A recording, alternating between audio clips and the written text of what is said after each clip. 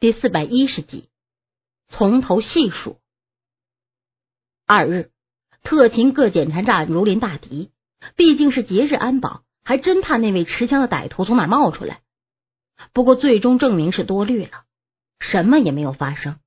被捕的嫌疑人马鹏像凭空消失了一样。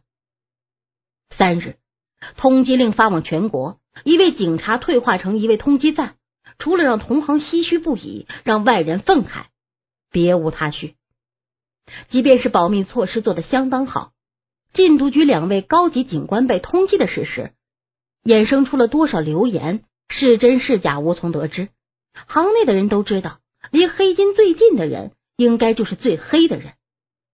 也许知法犯法，在特殊的时候还是可以同情的，但谁也没有想到禁毒涉毒。对于他们的猜测怀疑已经到了愤怒的程度。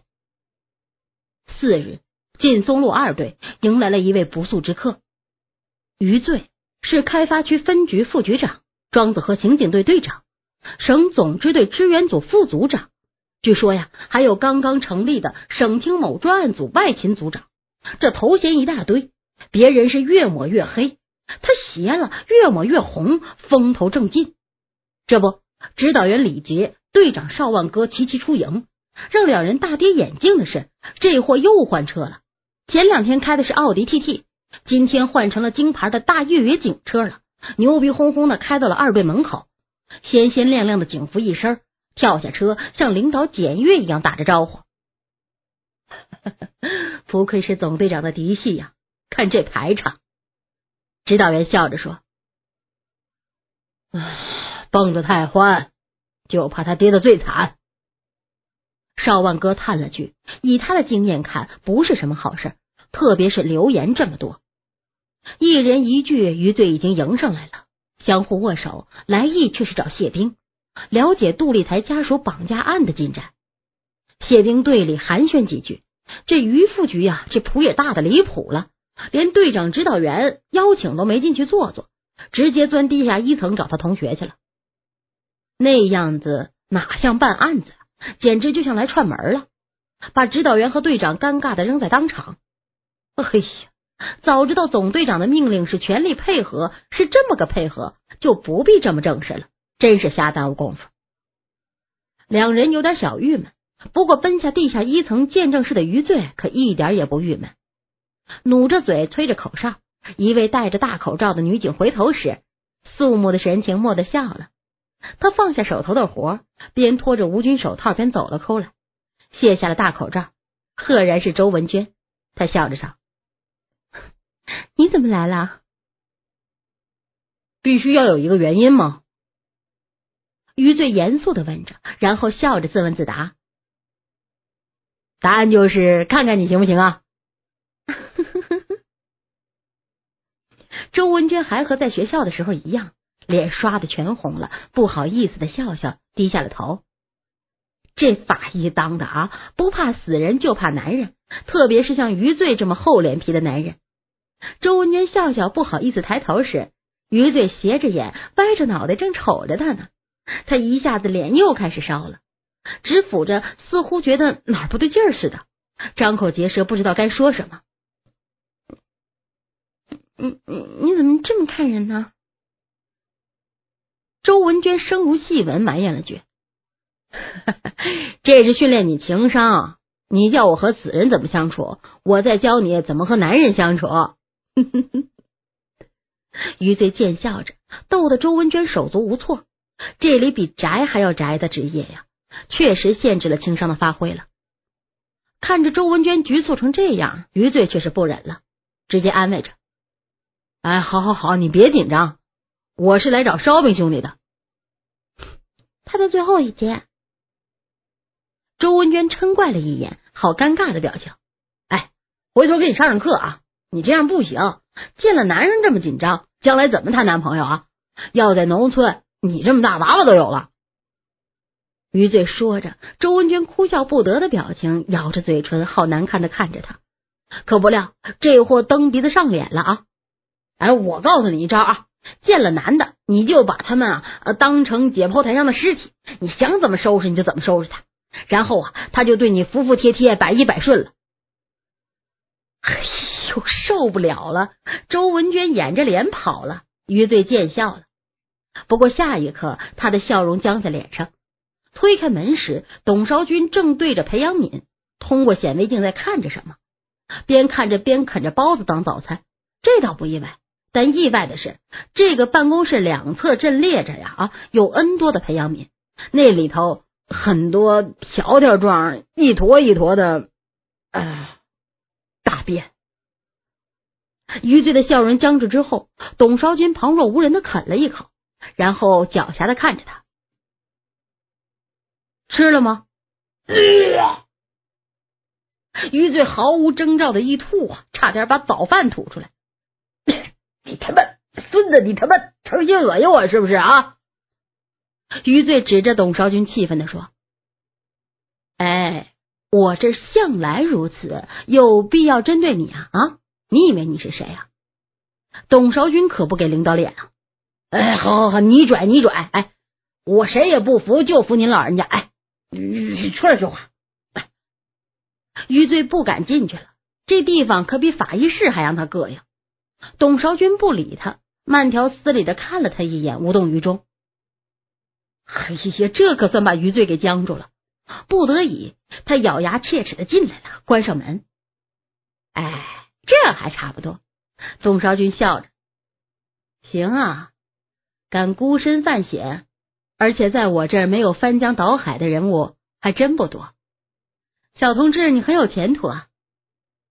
要尝试一下跟我研究排泄物吗？你别逼我吐你一脸一身啊！余罪捂着脸，状似快到临界点了。没事儿，吐出来顶多再多一样排泄物样本。董韶军笑着翻着抽屉，一份检测报告递给他，余罪拿着飞也似的跑了。小样，多大的领导在这儿也不敢嘚瑟呀！余罪伸出头看了看仓皇而逃的余罪，他笑着如实道。不过他不得不承认，赶来这儿而且没有当面吐过的领导还就余罪一个人。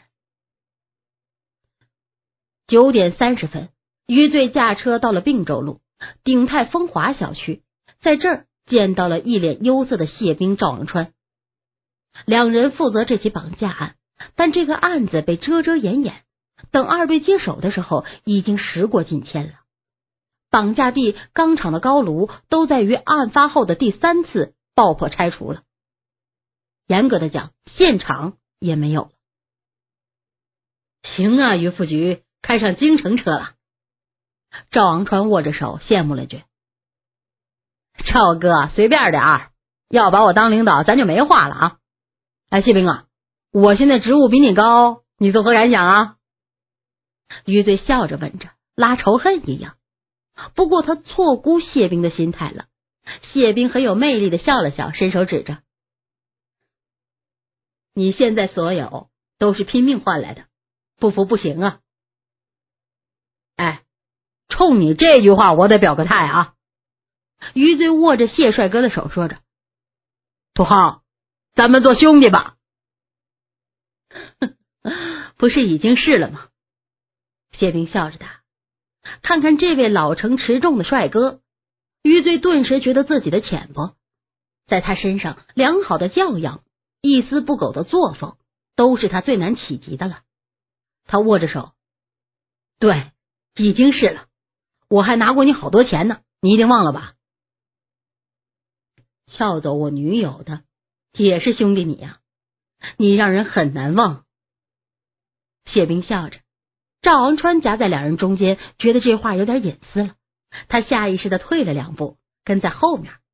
余罪和谢兵并肩走着，昔日的这一对同学，一对情敌，相逢一笑间，往事俱已。余罪看着谢兵的愁容，2年多的时间足以把一位年少轻狂的变得这么忧心忡忡，他又何尝不是如此呢？哎，谢帅哥，案情开始之前，我得给你说个感情问题啊。是吗？这不是你擅长的领域吧？是啊，所以我对感情这东西向来敬而远之。啊，对了，你那位怎么样啊？不怎么样，可能要掰了。他的原因？不，我的原因。哎，你开什么玩笑？你这么帅都不行。余罪，对于女人，你应该了解一点，女人需要宠着、哄着、呵护着，这种事儿对于咱们都是奢望。我们二队就有几个大光棍说了，这他妈1年在外面待11个半月，娶老婆相当于找绿帽戴，还是一个人自在呀。谁说的？哎，他妈太对了啊！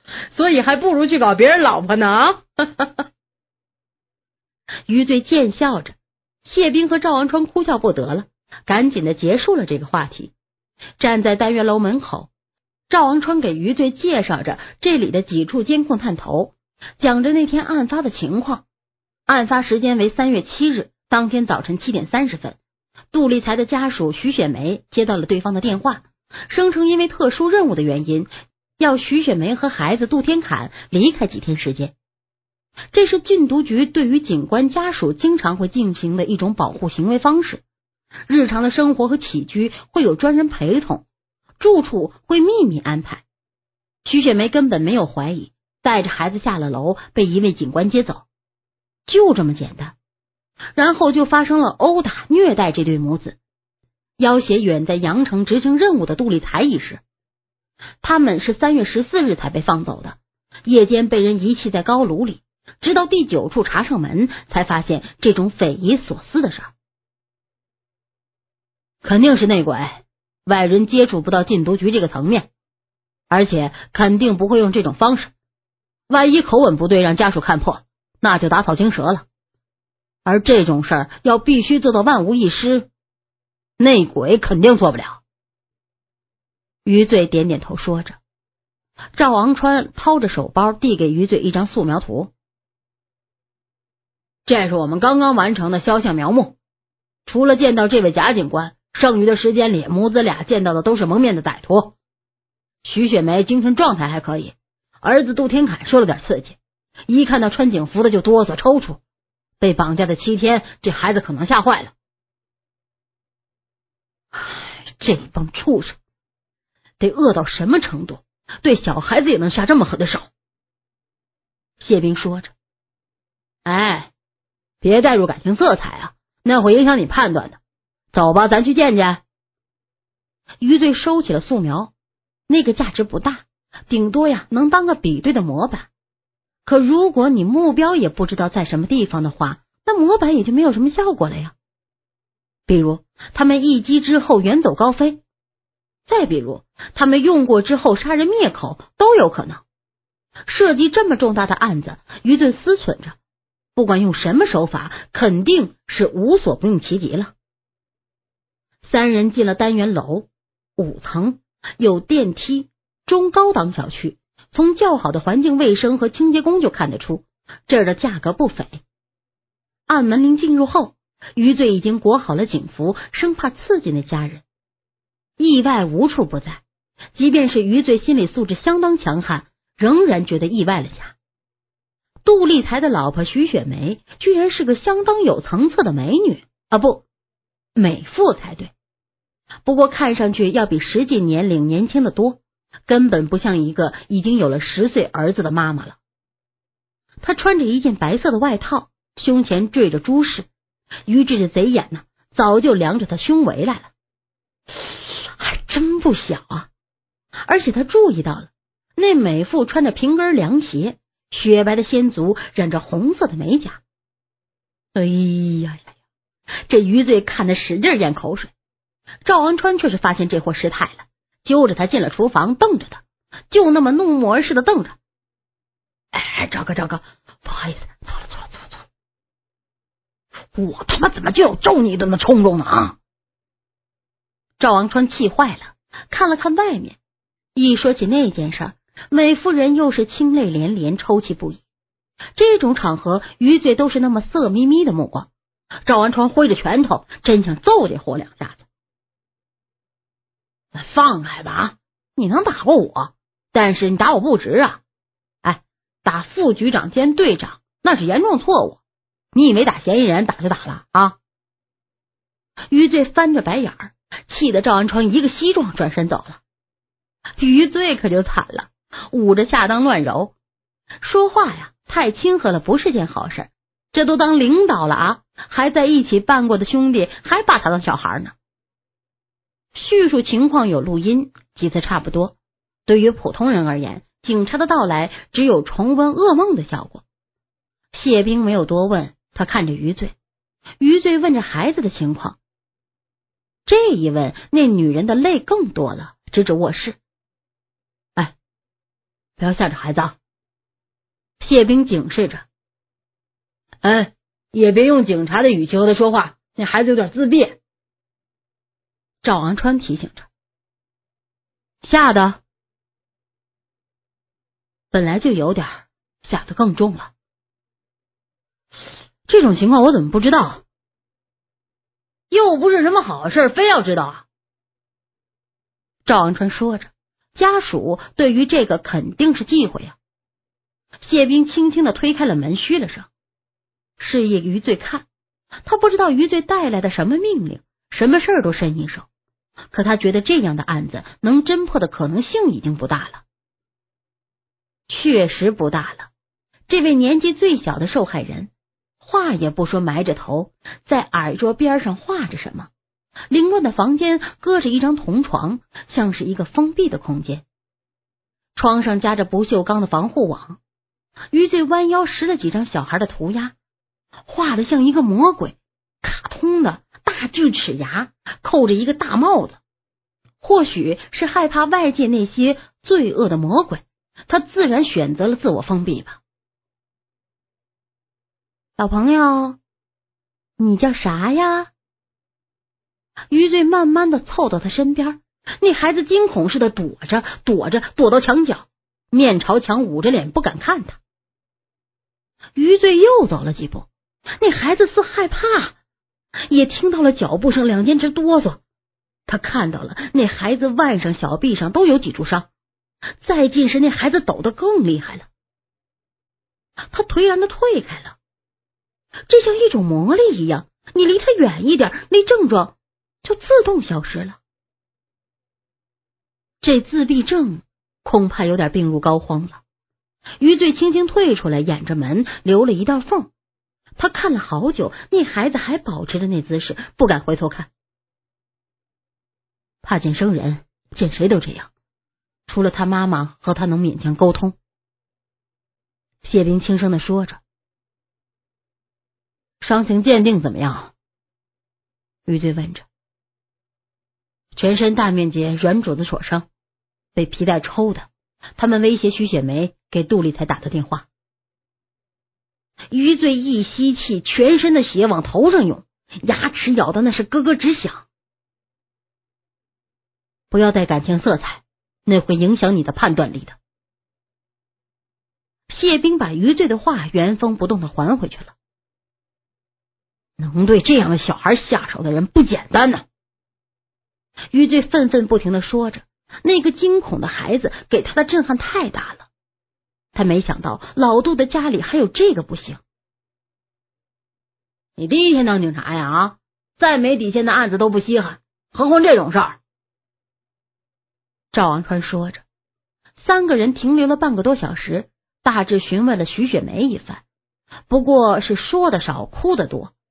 那泪连连的样子总让人平生了红颜薄命的感慨。三人都不敢提杜丽才的事儿，不过谁都知道，恐怕这个家要没了。出门的时候已经快中午了，那美妇起身把三人送到了门口。再见方罢，门已经关上了，看样子已经伤透了，不管是当警察家属还是对于上门的警察。怎么样，有什么感觉啊？赵昂川问着余罪。浑身力气无处使啊，余罪说着，一脸凄色。他装得很好，恐怕没人会看得出来杜丽才的下落就在他身上。没办法，咱们警察大部分的家庭生活都不是那么幸福的。怎么了，谢兵？我怎么感觉你好像有了去意啊？别告诉我你没有。虽然你惯于伪装，不过我看得出来，你未必真心喜欢这个职业。你这不废话吗？喜欢才见鬼呢！他们仨出了单元楼，于是的手机响了，他看了下，好像兴奋了，接着直接说结果怎么样？啊，还真有，检测出来了，含量有多高？好好，我马上到。装起手机，风风火火的要走，再回头时直接告辞着：对不起啊，不请你们吃饭，化验有结果，有发现啊，说不定马上就能挖到毒源了，我得去一趟。说着话，风风火火的上车了，开着警报飙走了。这家伙看着也扯淡啊，可谁能想象得出居然是神探？赵昂川看着远去的余罪，很不解地说着，他回头问着谢兵：副队，你说就这没头没脑的案子他能破了？可能不行。谢兵想了想，不确定地说着，不过他又补充的说了一句：但如果是我，就是肯定不行。